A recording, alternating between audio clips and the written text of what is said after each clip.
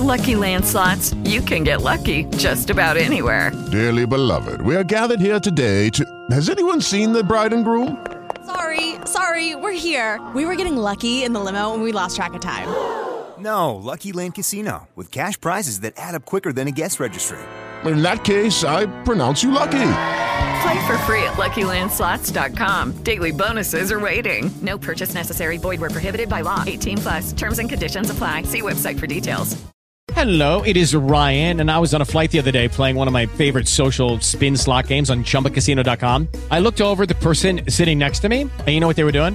They were also playing Chumba Casino. Coincidence? I think not. Everybody's loving having fun with it. Chumba Casino is home to hundreds of casino-style games that you can play for free anytime, anywhere, even at 30,000 feet. So sign up now at ChumbaCasino.com to claim your free welcome bonus. That's ChumbaCasino.com and live the Chumba life. No purchase necessary. VGW. Void where prohibited by law. See terms and conditions. 18+. 80s TV ladies, so sexy and so pretty. 80s TV ladies, stepping out into the city. 80s TV ladies, often treated kind of working hard for the money in a man's world. 80s TV ladies. Hello, I'm Sharon Johnson. And this is Susan Lambert Haddam.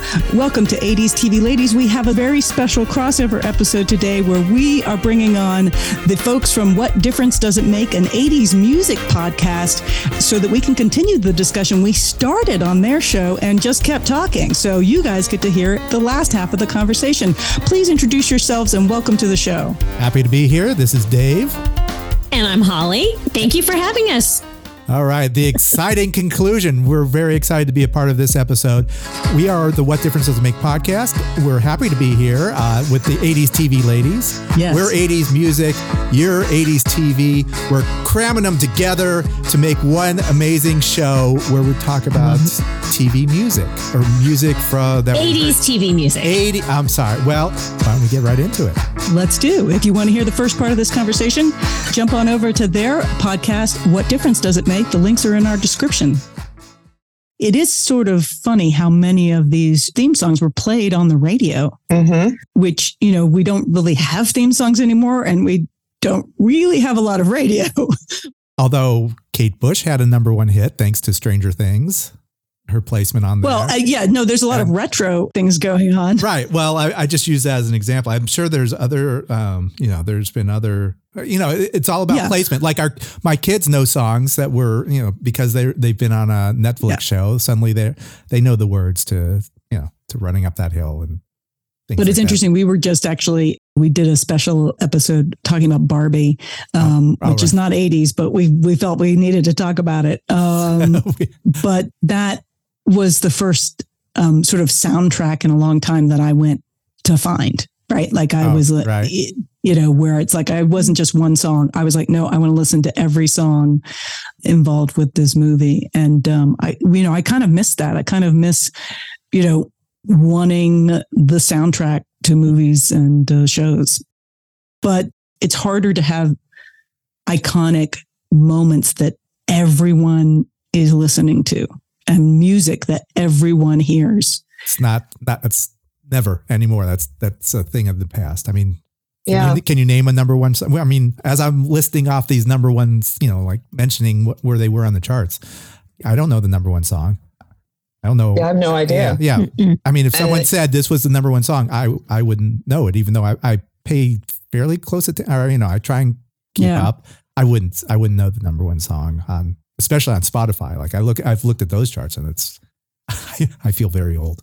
That's the other thing. There are multiple places that claim to name the number one song these days. And back then there was really basically one source that tracked all of that. And it was all of, it was a so we were all looking at the same thing. And that's part of what's changed and made it different in that regard. But also along those lines, we can all claim to be number one somewhere, right? Right. Yes. Yes. Some source will, our own made up source. We do. We do it on our podcast. We're number one on Good Pods. I don't know if you know that.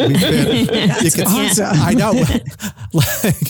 I don't know how they figure out their charts, but I've got, I do a screenshot. You got it. I got it. We were number one. There we go. For a minute, we'll take it. Yeah, exactly. All right. So speaking of number one, what's the song I'm thinking of that was from a show It was these two characters came together.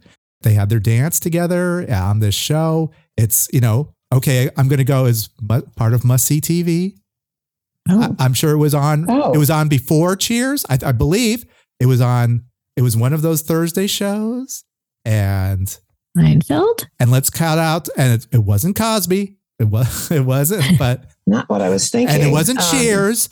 And I think it was on at 8:30 on Thursday. So it wasn't Moonlighting. No, but that's another good one. Al Jarreau. Yeah, that's a good theme. I just played it yesterday and I was transported back. I love that. Are you guys going to do Moonlighting? You should totally do that. We will look at Moonlighting at some point. I love that one.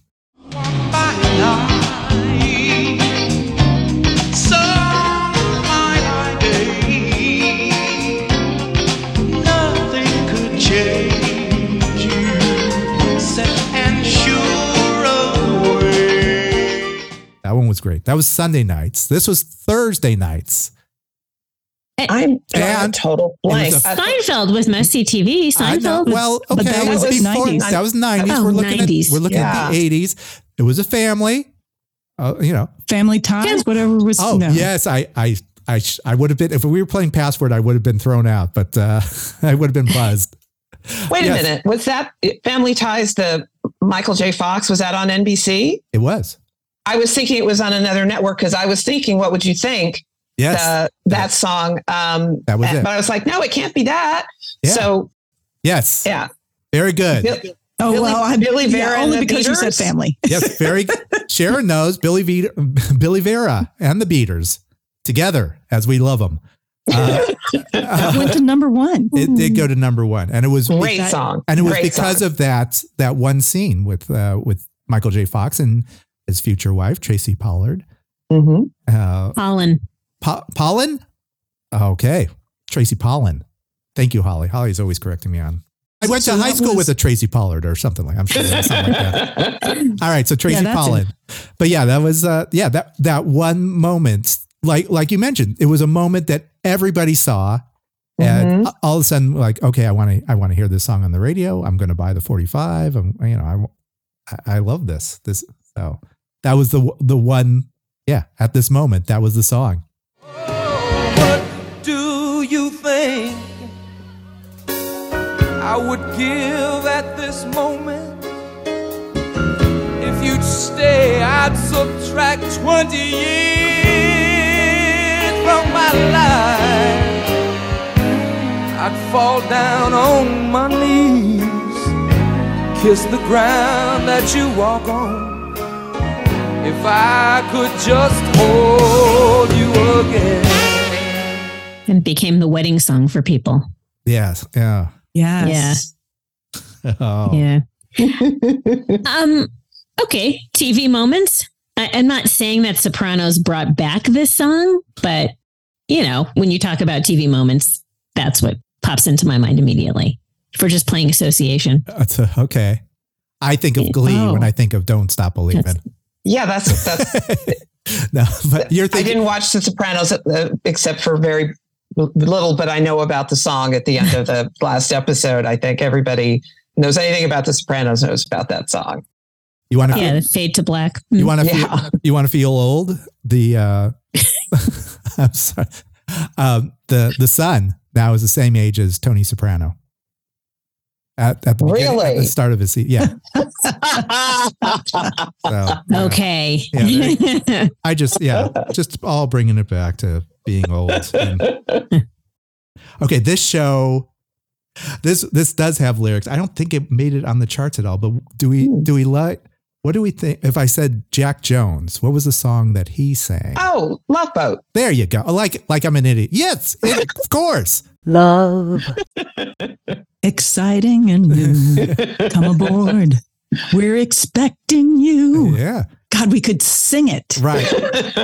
And very, very nice. Very nice. You could sing it. Yeah. I could tell you the lyrics, but you could sing it. No, Sharon can sing it. Oh, is she? Sharon and our producer, Melissa, are the singers on our show. Oh. I like to sing, but should not. Oh, Susan, you hold your own. You do very well. Yeah, that was representative. Again, I can remember lyrics, but former bosom buddy was on the Love Boat. Everybody was on the Love Boat. Love, exciting and new. Come aboard. We're expecting you. But as I looked at this, 32 Oscar winners were on the Love Boat. Wow. Can you believe that? It's like Olivia de Havilland, Shelley Winters, Helen Hayes, Rita Moreno, Donna Michi, Kathy Bates, Jamie Lee Curtis was on the show. Tim Robbins, Gene Kelly, Mickey Rooney, Debbie Reynolds. All right. It's right. So I was looking up something for the 80s, right? And this is what's so crazy and really does take you back to a different time is finding the promos. Oh, right. So there was a promotional episode of The Love Boat featuring the stars of all the new ABC shows. So literally it's this special Love Boat episode with, Gopher and the Captain Stubing and all the characters walking around to talk to all the stars of the new ABC fall shows going, so Brian Keith, tell us about Hardcastle McCormick. And Daniel Hu Kelly is like, yeah, and it stars me too. It's the goofiest thing. I love it. And it's so conceptually weird, right? It was all it's weird. Like, okay, it's literally the characters from one very successful show in the setting of the Love Boat, introducing all the actors and stars of the new upcoming television shows on ABC. And it's all very sort of tongue in cheek, but Gopher is there as a fan taking Polaroid pictures of everybody. It's so weird. It's so like network promotional fall schedule the best stuff. The best. Did it run in the regular time slot of the Love Boat? Like they ran I don't know if it ran the regular time slot. Okay. It may have been a special, but so it wasn't a Love Boat episode. It was just it's presented as sort of a Love Boat special. Okay. Kind of, yeah. So there's not a Love Boat episode, any storyline happening other than seems like Gopher wants to get a picture of Captain Stubing with all these stars. Love it. A Polaroid. Yeah. I think back then that is a brilliant way to promote because people will watch and they won't be offended the way we're offended now when something is so obviously promotion. Oh, well, not you to also mention didn't have access to stars the same way. Yeah. Right? Yeah. Brian Keith wasn't on Twitter or Facebook or Instagram. So the only way to see Brian Keith talking about, his show or just him being Brian Keith was in People Magazine or a talk show. And that was about it. Right. So we're going to have a star-studded event and you'll get to see all of our stars. Remember what was the where they played baseball of the stars? I was about to say Battle of the Network Stars. Thank you. That was the one I was going to bring up. That's what I look forward to. I loved Battle of the Network Stars because I went to see it a couple of times in person. Yes, because at Pepperdine. Because Gabe Kaplan was serious. He brought his game. So did Robert Conrad. And as a 12-year-old, I loved the dunk tank. It was all great. I loved every moment of Battle of the Network Stars, and I miss that those days, which they could never happen again. But still, it was so much fun for me. At least back then, the actors were able to be convinced to or were willing to be a part of promotions like that. You can barely get them to do anything these days. Just as an aside, I was as I like to call it, an underling at ABC until recently in the marketing department, and just trying to get them just to do, regular promo stuff. It's like pulling teeth. They just don't want to. So you would never have something like that where you have all those people from all those shows in one place, all at the same time, like Susan, you saw on that Love Boat thing. That was amazing in and of itself. So, and for kids, you didn't even necessarily because we were pretty young, you didn't immediately recognize it. Like this was programming, this was just fun programming. Right. So you didn't necessarily immediately recognize it as promotion. We're so cynical now. But I remember as a kid, actually, for the fall season, even for like Saturday morning cartoons, I remember there was like a pregame, like in August, they would have coming at Saturday morning shows, and it would be hosted by, you know, someone that you knew from, you know, Sigma and the Sea Monsters or something. And they would show their new, like, here's a clip from our new cartoon series or something. And I loved all that stuff. Because you only had 3 choices. That was it. Yeah. That was exciting as a TV viewer, not just, you know, that kind of programming to see what's coming, but the TV guide where it had the listing of all the new shows and all the returning shows and what was going to be on when and all that kind of stuff. That was really exciting. Yeah. I know I kept a few of those TV guides. They may be in a box somewhere, God knows. But yeah, that certainly was a different time. We have all of Richard's TV guides. Oh, yeah? In the attic of the garage. All of them. It's going to come crashing down one day from the weight of all the. Hey, that might be a fire hazard. Yeah. Oh, I'm sure it is. Yeah. Kindling.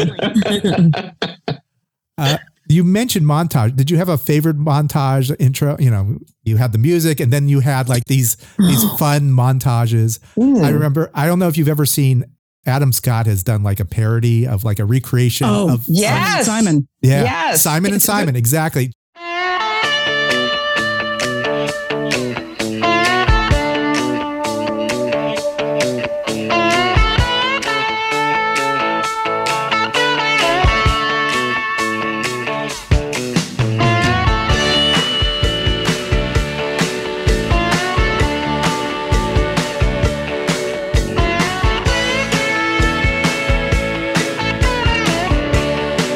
Just the way he does it, it makes it look so ridiculous. Too close for comfort. He did that one as well.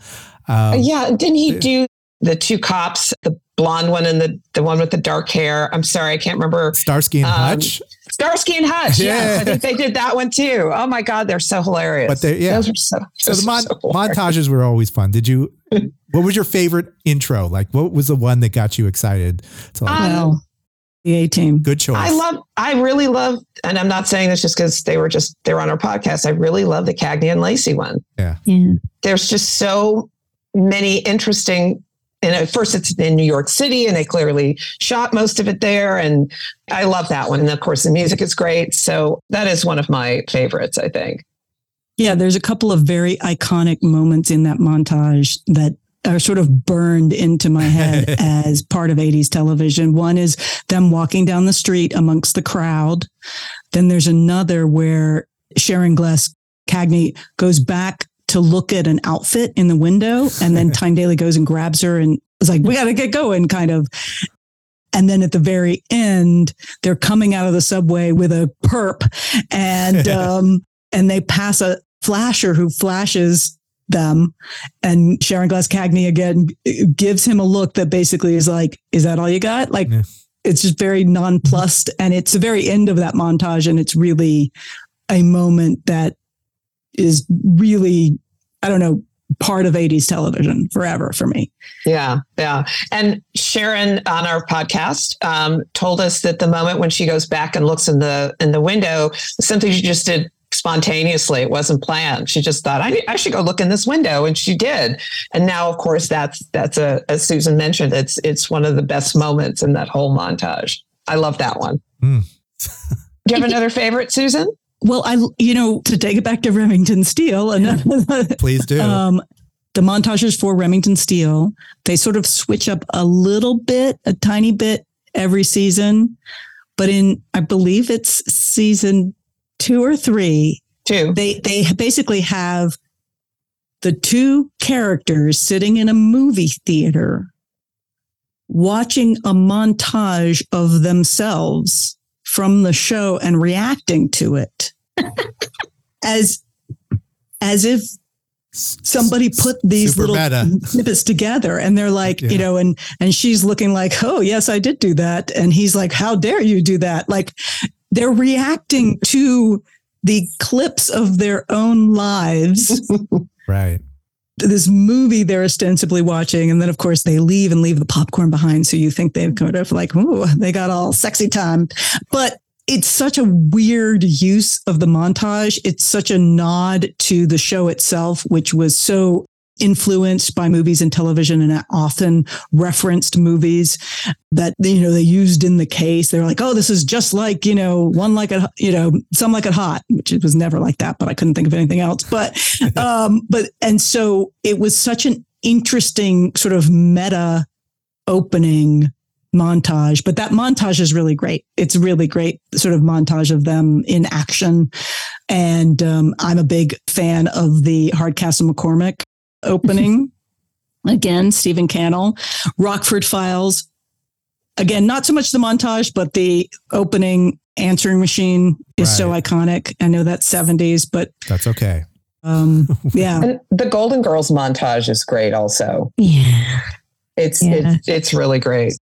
So we get to see all of the ladies and get a little glimpse of, who they are. So yeah. And the Roseanne montage with that camera that circles the table. The table.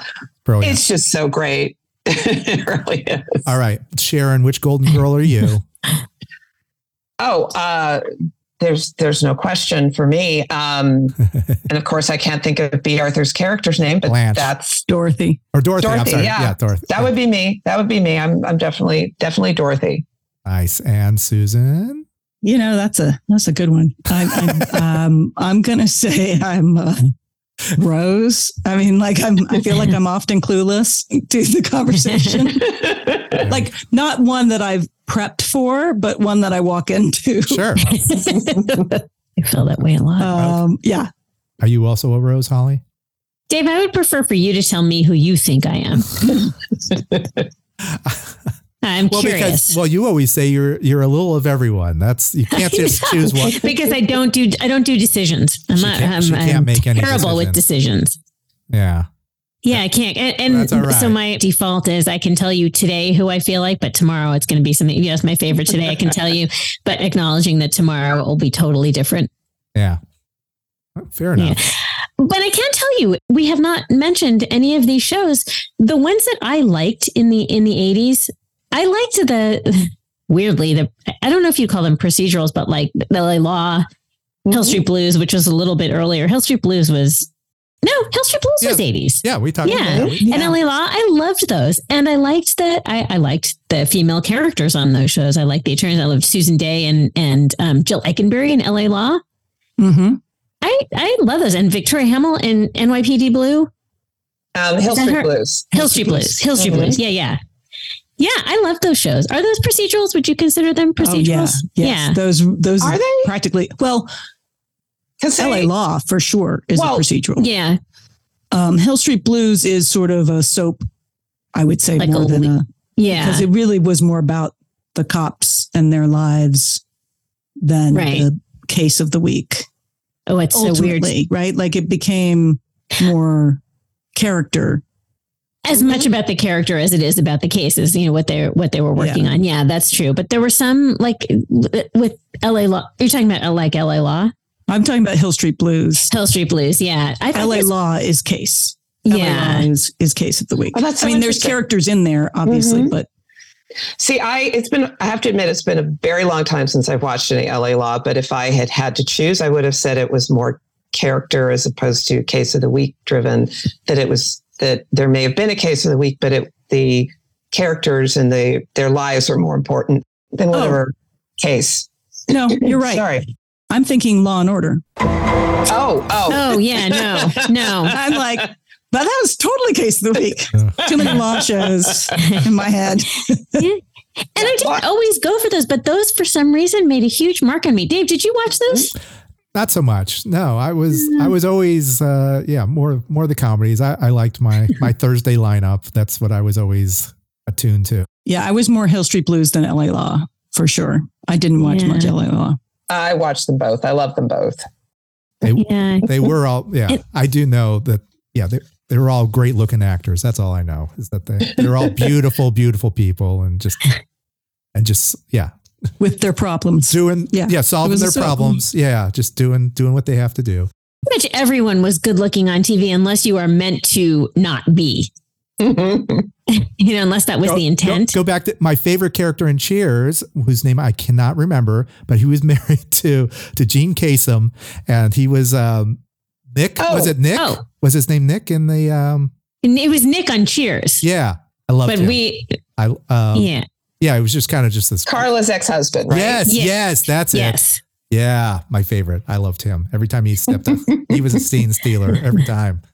Well, what's interesting is, to me, there were actually so many more character actors on television in the 70s and 80s that weren't all traditionally good looking or good looking in the same way. And yet every television show now, everybody in front of it is so fit. It's on one hand, it's great. And on the other hand, you're like, is there no one normal looking in this show? Yeah. We just, of course, I mean, this may not be fair, but we're catching up on Sex Lives of College Girls. Oh. Which, by the way, totally delivers on the title. Yeah. Absolutely. Every episode. Yeah. Very nice. Yep. But also, the men in that show ridiculous. Are just it's ridiculous. It's apparently every frat is filled with Magic Mike people. But yeah. Did you anybody watch Wednesday? No. Yes. I haven't watched Wednesday. Oh, yes. Okay. Okay. So there's one iconic scene. I'm going back to bringing that a dance in the 80s. There was the Cramps. They did Goo Goo Muck, and Jenny Ortega dances to that, like just this iconic scene now. And that kind of helped the Cramps. Suddenly kids know who that is. I have to admit, I had heard about the dance, that there was some sort of dance at some point, and then I watched it and went, huh. Okay. Okay. I don't get it. Is that what you're saying? Well, it was interesting, but it wasn't something that I would have, if I had not known about all the hype around it, that I necessarily would have thought would have created that kind of reaction. Isn't it just like a fun scene? Can you? Yeah. It just seemed like that. What were you? Okay. Yeah. I mean, it was just it seemed like it was like it was like a TikTok moment or something. Like kids were starting to copy what exactly this dance. It was choreographed, kind of like Thriller. Same idea. Anyway, I liked it, and I'm glad the Cramps got their moment as well with that. No, me too. I have to admit, I didn't recognize the song. It was like a song from the 60s that the Cramps okay. Yeah, that they actually I wrote. It was originally by Ronnie Cook and the Gay Lads. Seriously, that's what I released in 1962 off a small label based in Bakersfield. Well, that makes me want to go back and watch the scene, or at least find the song to listen to. So I will definitely do that. Sure.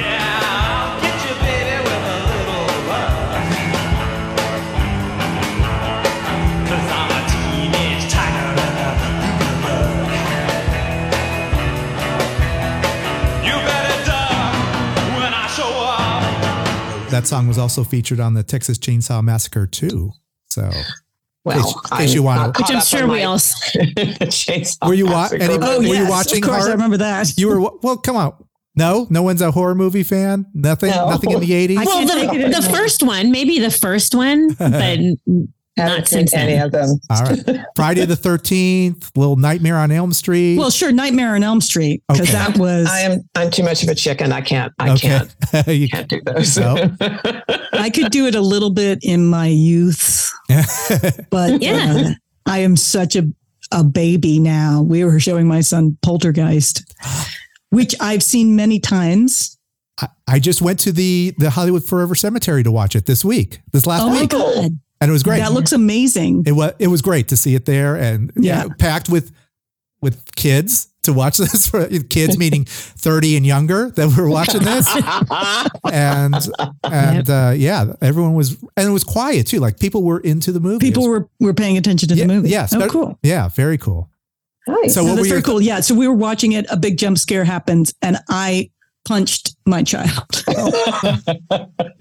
I think I reacted so strongly that I accidentally hit him. That's great. So do you sit your children down and watch and force them to watch shows? He wasn't a little child. This was only a few years ago. I know, but are you saying like, you need to watch this or you need to see this or mom's doing some research, sit down with me because I want to get your opinion of it.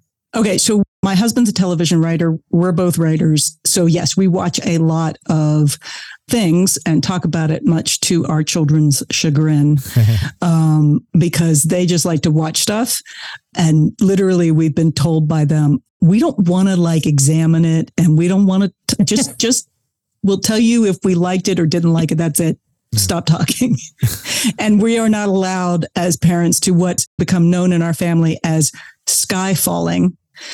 We're not allowed to skyfall things. It's because we took our older kids who were younger, who were, preteens, or I don't know, whenever it came out, to see Skyfall. And it was like the first Bond movie we took them to see in a movie theater.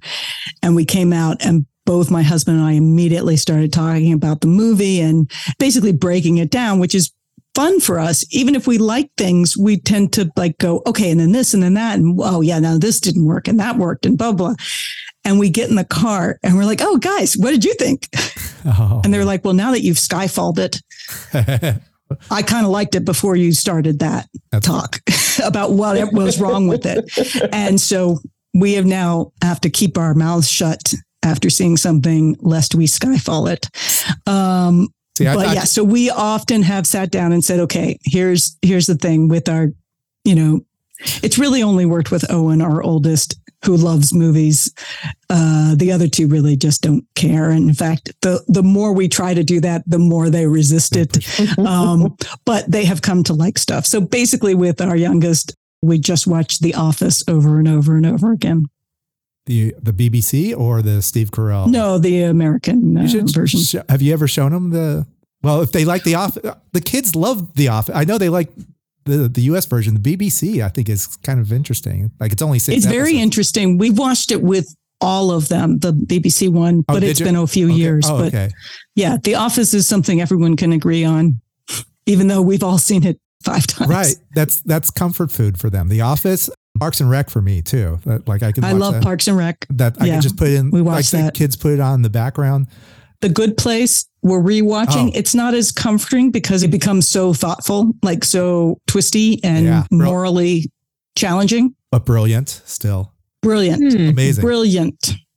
Yeah. Okay. Now plug your stuff. You just humbly said, yeah, we write for TV, blah, blah, blah, blah, blah. Where can we find Well, my husband writes for TV. So he was on the HBO show Titans for 4 years. Well, it was actually 5 years. It was 4 seasons because COVID. And then obviously he is now on strike. Yeah. And so, so he's guesting on the podcast. He's written a lot of scary stuff. He's kind of a supernatural dude. So he wrote movies first. So he wrote the Mothman Prophecies, a movie, a Richard Gere, Laura Linney movie, but it's a great movie. But he works in television. So he's worked on Grimm and Supernatural and Witches of East End and all sorts of shows. And I write really independent stuff, mostly theater right now. So, 2 dying industries. It's great. Great. Going great right now. Which is why everyone podcasts now. So yeah. But I used to write movies and I used to write more in Hollywood, mostly features and TV movies. And then it was becoming no fun. So I moved to theater. Okay.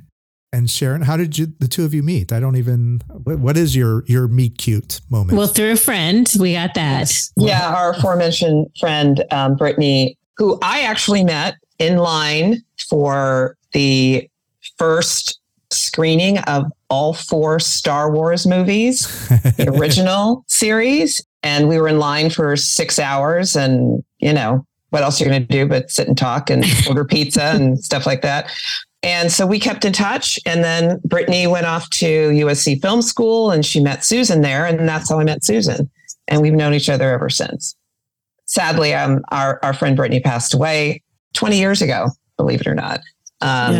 But we've stayed in touch, and Susan was the one that came up with this great idea to do this podcast and called me and said, "Hey, do you want to do this podcast with me?" And I said, "Yes, I would." without hesitation. Sharon watches everything. Like it was like who can talk about television and also watches more than I do, because I don't watch as much modern stuff just because of mostly time. But yeah, and so I was like, oh my gosh, Sharon. Because we had been talking and we always talk about movies and television. What have you seen and all this kind of stuff. And I also knew that Sharon loved podcasts. So it felt like, who can I sit and talk with about things that we love? Who can I Skyfall with? I need someone to Skyfall with. Exactly. Very good. I love that you have a term for it. Yes. As long as it's after I've seen it, because I'm a huge spoiler phobe. So I just found this. I knew you were a spoiler phobe, but I did not find out that you actively avoid trailers for movies and refuse to engage with movies whatsoever till you walk in the theater. That's my hat's off to you. I don't know how you do it. And yeah, it's actually not as hard as you might think. But yeah, occasionally I've had to go to great lengths, and it mostly has stood me in great stead. For instance, as I said earlier about the Wednesday dance, if I had seen it without people telling me, oh my God, this, or hearing, oh, it's so amazing. Blah, blah, blah. And then it was fine. My favorite story is, I had not read the Dan Brown book. Da Vinci Code? Da Vinci Code. Yes, Da Vinci Code. I deliberately didn't. I am literally driving to the theater to see it.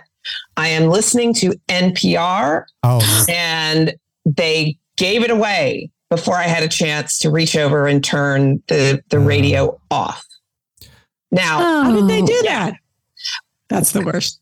They probably figured the book's been out for a few years. People must know. No, not everybody. And usually you get a little bit of war anyway. So I still enjoy the movie, but still, yeah, like I said, it's not as hard as you think it might be to just avoid stuff if you really don't want to know. All right. So. Don't want to tell you, but Soylent Green is people. So I'm sorry. I had to let you know. I don't know if it's too soon. Somehow I know that, even though I don't think I've ever seen the movie. All right. I know I was trying to go as far back. Like yes. I'm going while you're talking, like I need to find some sort of reference way. Good job. No, I mean, it was one of those things, at least, especially even then, that you almost couldn't not know if you were paying attention. Right. But nevertheless, it's probably wouldn't have been on my to-do list anyway. So I was afraid of, and still I'm to a certain extent, science fiction scares me. So. All right. So we know that now. So no horror, no science fiction. Yeah. I'm really trying to, my son, who's now 16, is watching The Walking Dead. Oh, nice. And I'm trying, but what about sometimes I'm like, I gotta go. Did you watch the other room? What about The Last of Us? Did you watch that? I haven't watched The Last of Us. It's really hard. You should watch. It's so good. And that's what I hear. Yeah. Sometimes I feel like we're kind of living in there's a little things so much that I don't feel like the need to watch any fictional version of it. I get it. But also the character, because I'm with you. I don't do any of that. I don't do horror. I don't even do supernatural stuff. But The Last of Us, everybody, was talking about it. My husband wanted to watch. So it hooked me immediately. And it's a character, when it's written, when it's well written, you can appreciate that no matter what it's set in. Mm-hmm. Highly recommend. I have seen The Last of Us, most of it anyway. There are lots of things I fast forwarded through because, What? Are you one of those like, okay, I get it. And you're fast forward? Yep. Well, wow. I don't need to see certain things. And sometimes it gets too exciting. And so I'll have to fast forward. Sometimes the moments are so thrilling. I just can't no. Well, There was actually a musical moment in the series. Am I giving it? Well, let me give it away. Dave, right? The Linda Ronstadt song. Yeah. That episode was amazing. Yeah. No question. Yeah. I haven't seen it. There's like a standalone episode, and I'm neighbors with Gary White, who wrote that song. Oh, really? Oh, yeah. Bringing it all home. There you go. Bringing it all home.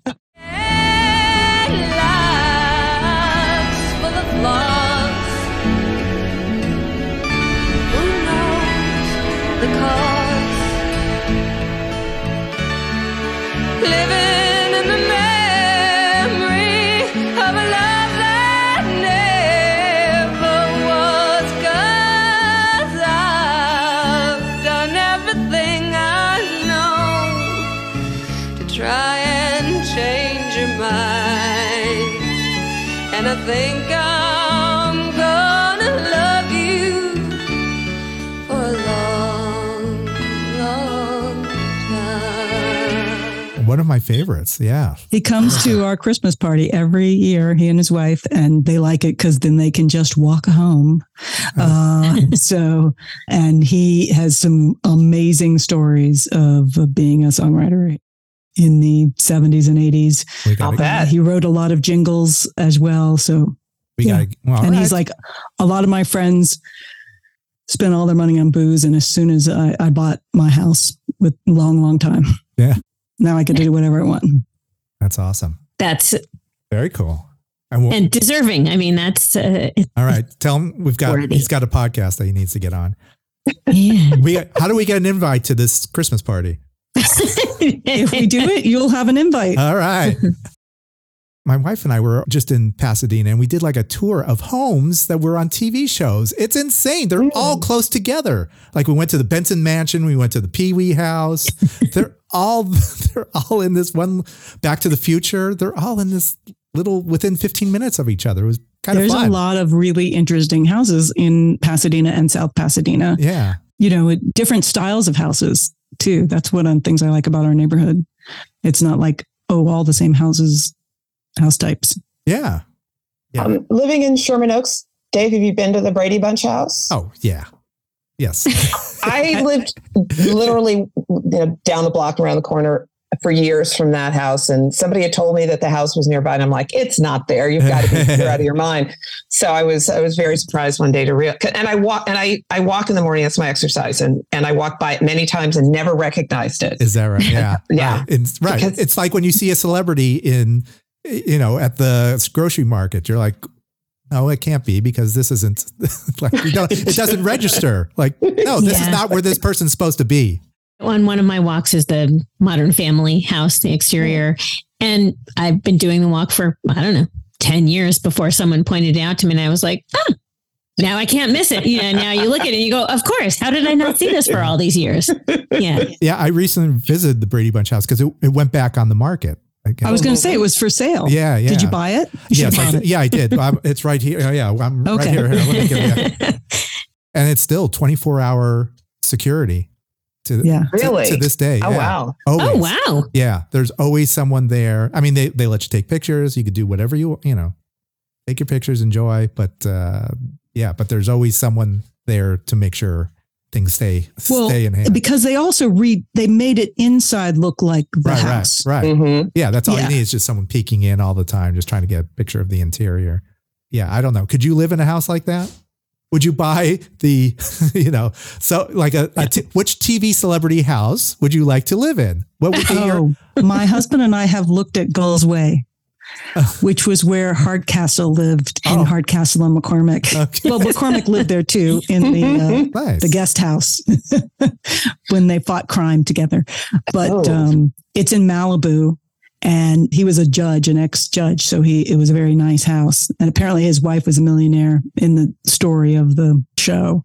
But it's a real location in Malibu, very close to Paradise Cove, which is where they shot Rockford Files. So it was a favorite location of Stephen Cannell. And so I know that location very well. It was one of the first places I saw and recognized from television when I came out to LA, and I was like, that's Gull's. Oh my God, that's Gull. Cause it was a real house, real place. And it had a big, area in front where they could park the truck. So that's one of the reasons they used it. So we always joked that we would buy that house. I think it's changed hands a lot. It's really got dilapidated. I don't know what state it's in now, but, it's probably falling into the ocean at this point. Cause it was right over the ocean. From what I can remember, I think I want not the house that Magnum lived in, but the main house. Oh, yeah. Oh, in Hawaii. They're in the beach. Sure. That I think would be at the top of my list. Where John Houseman lived. There you go. Oh, yes. Holly, do you have a house? What's your favorite? No, I was just thinking of in the old neighborhood where you and Steve grew up, the Fast Times at Ridgemont High house. Wasn't that in your old neighborhood? Which I don't even know. What is the Brad's and Brett? Brad's house? Oh, yeah. I'm pretty sure that was in your old neighborhood, the exterior. Yeah. Is that right? Obviously. Oh, I never knew that. Yeah. I could be wrong. You might want to check me on that. That's all right. No worries. I liked Laura Holt's house, which was in the first, it was modeled after Stephanie Zimbalist's actual home, like almost exactly. Oh, wow. Okay. But they blow it up in one episode. And then she moves into a loft, like with this big sort of loft door. I thought that was pretty cool. I was like, oh yeah, I want to live there. But Stephanie Zimbalist talks about how it felt very weird to watch them blow up her house, basically, even though it wasn't her house. That's funny. Yeah. They always talk about the Brady Bunch, how Mike was an architect, but this house was just designed horribly. You know, like, there's one bathroom between the 6 kids and just, they're all in one bedroom. I mean, it's insane. Yeah. What a maniac. Mike, at least add on. Yeah. Well, they did have the attic. I mean, who wouldn't want to live in that attic? The Charmed house was pretty cool, right? The ladies of the Charm. I think they lived in like with the big attic kind of area, but I don't know if you guys watched Charmed. No. And the house in Fresh Prince of Bel-Air. Sure. Why not? That was pretty cool too. That would be fun. Which house do I want to live in? I keep going back to the Hawaii thing. As you should. Like, like I want a vacation where the White Lotus people, where they're vacationing, everyone at the White Lotus with, whatever that. Oh my God. Yeah. I live like that. Yeah. Oh my gosh. All right.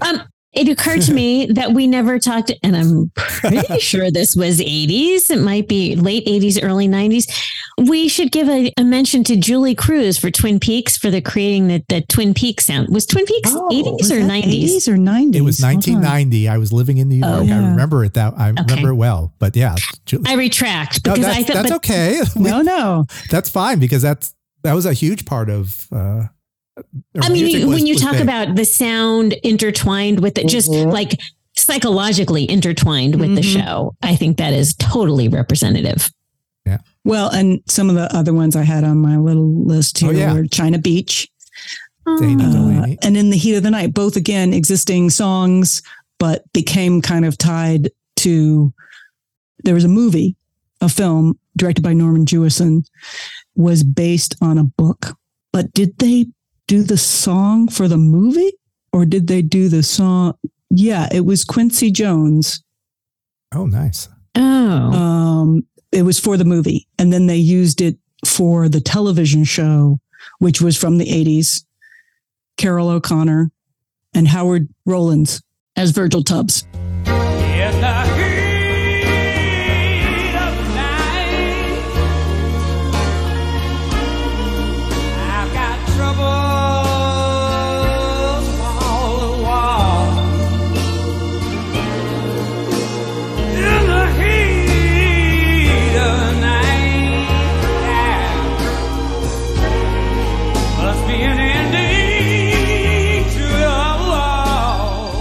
That song is very tied to that television show. It's basically about a black cop working with in the movie, more racist white cop, but in the television show, it's Carol O'Connor. So he's sort of softly racist white cop. It's a much softer version of the movie that is more procedural, and then China Beach was... It was Dana Delaney, right? Wasn't that? It was Dana Delaney and a great cast. And then the theme song was Reflections, Diana Ross. Oh. Oh. That's a good one. A really cool montage opening. I remember. I mean, like, again, I haven't seen it recently. So when you hear Reflections, you think of the China Beach. I do. Montage. Yeah.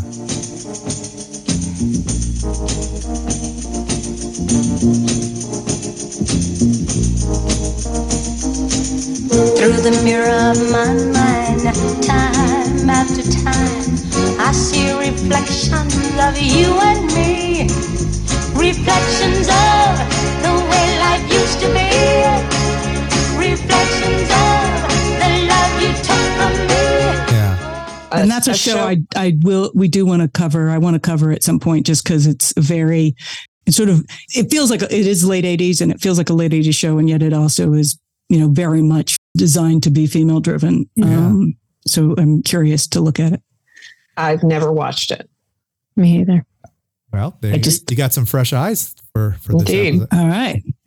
Sharon, did you have anything else on your list? I had A Different World, the opening for that show. That song went through a couple of different iterations. Aretha Franklin probably most notably sang that song for the show. And 227. There's no place like home. With your family around you, you're never alone. When you know that you're loved, you don't need to roam, 'cause there's no place like home. The opening song was sung by Marla Gibbs. Those are two 80s shows that were on my list in terms of theme songs. But then for non-80s TV shows, I think we've actually mentioned all of them except maybe Night Court. I really like the theme song for that too. For the life of me, I cannot think. Can you sing it? I could not think of the melody. There are no lyrics. It's like instrumental, right? Yeah, it's instrumental. It's kind of upbeat and jazzy, kind of. But yeah, it's definitely not singable. Did they use the same thing for the reboot? See, there's another show that had a reboot. Did you like that? I think they did use the same music for the opening.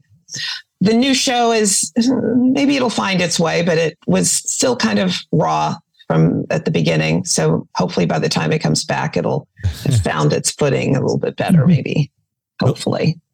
And it will come back, you think? I think they've already shot the second season. Oh, okay. They apparently had already started shooting it in the second season because of the impending strike. And I believe they had finished it, but I'm not 100% sure. I'm sure a lot of TV shows did that. There was a lot of racing to get things in the can. Yeah, and it helped. It's only a half-hour show, so that's a little bit, for lack of a better word, easier than an hour drama to try to, bank some episodes. All right. Every episode of Night Court opens and closes with a jazz-influenced, bass-heavy theme tune composed by Jack Elliott, featuring Ernie Watts on saxophone. While featuring video footage of prominent New York City landmarks such as the Brooklyn Bridge and the New York County Courthouse. There you go.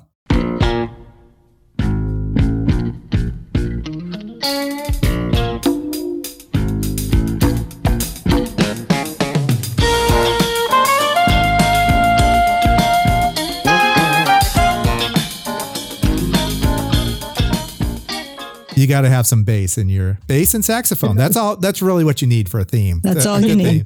Maybe a little guitar riff. Maybe just a little wonky guitar. Yeah. Okay. So my favorite theme, it's actually from the 70s, and it had nothing to do with the show. It was by Bob James, and I can't remember the name of the song, but it was an instrumental, and it just shows a taxi going over the bridge, and it's for taxi.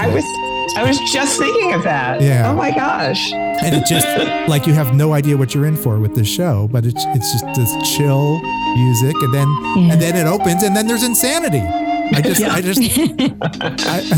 There's Louis De Palma, and like he's doing his thing. But that's always been my favorite. That opening, just simple and then surprising that it's something completely different.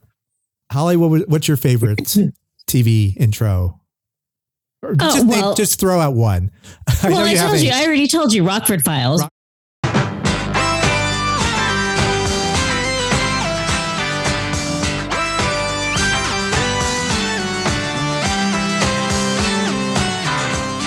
That was, I guess I would have to say it's my favorite, but it's the one that springs to mind. So it's the most memorable for me.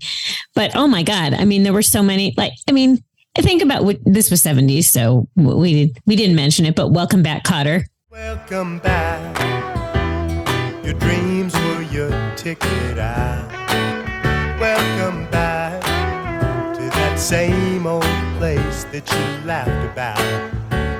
Well, the names have all changed since you hung around, but those dreams have remained and they've turned around. Who'd have thought they'd lead you? Back here where we need you. Back here where we need you. Yeah, we tease him a lot, 'cause we got him Welcome back, welcome back, welcome back, welcome back. Oh yeah, John Sebastian. Yeah. Yes. Love and exactly. Spoonful. But also like the Happy Days and Laverne and Shirley. Those were all, I mean, you sing them. You actually sing those. Yeah. And, yeah. And don't forget the Mary Tyler Moore Tyler Moore show, that song as well. That's a great one too. Yeah. So many. Right. I know. Go on and on. Yes. Okay. So, Susan, maybe you have some enlightenment, or either one of you. Why is there no theme music anymore? Why is it just, we just got to get that's the reason? Because the time that used to be devoted to theme songs is now being sold for commercials. Oh, okay. So, the episodes are shorter, and that means that they use the extra time to sell more commercials. So they found that was better for the bottom line than, having these 1.5, 2 minute opening songs it really has come down to that. Time is so precious in television shows now. It really, there's so much story packed into so many shows, and shows aren't the same thing anymore, right? It used to be something you settle into, get your TV dinner, gather everybody around, somebody hits the bathroom. Like it was like the overture of a musical. We don't really have those anymore either, right? Like it's very rare you have an overture.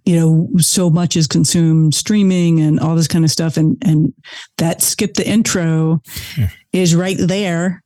And a lot of people, I think, do that because, I've heard that, you're not getting settled in anymore. You're just consuming pretty quickly. So it's an easy open package now. And you're not trying to set the tone. Like you're not leaving, it was an interesting thing. You needed to set a tone. You needed to remind people where they were, what they were watching.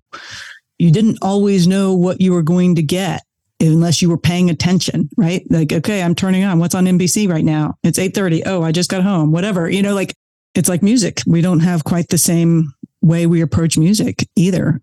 It's kind of a shame. It'd be interesting to see it come back.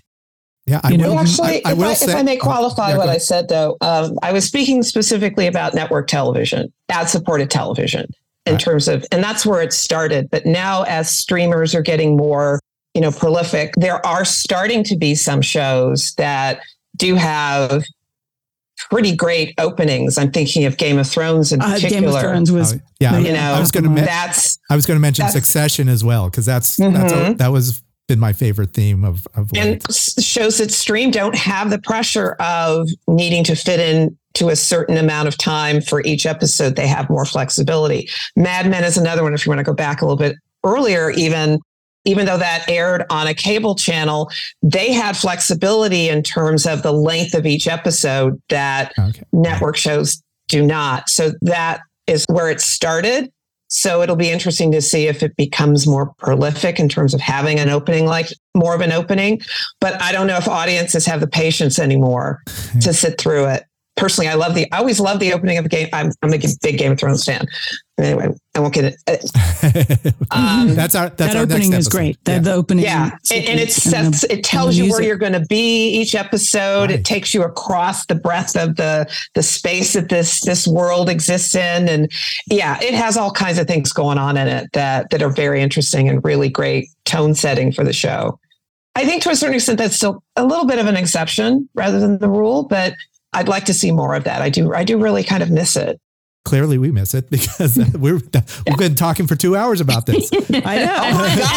Oh my gosh. We have been.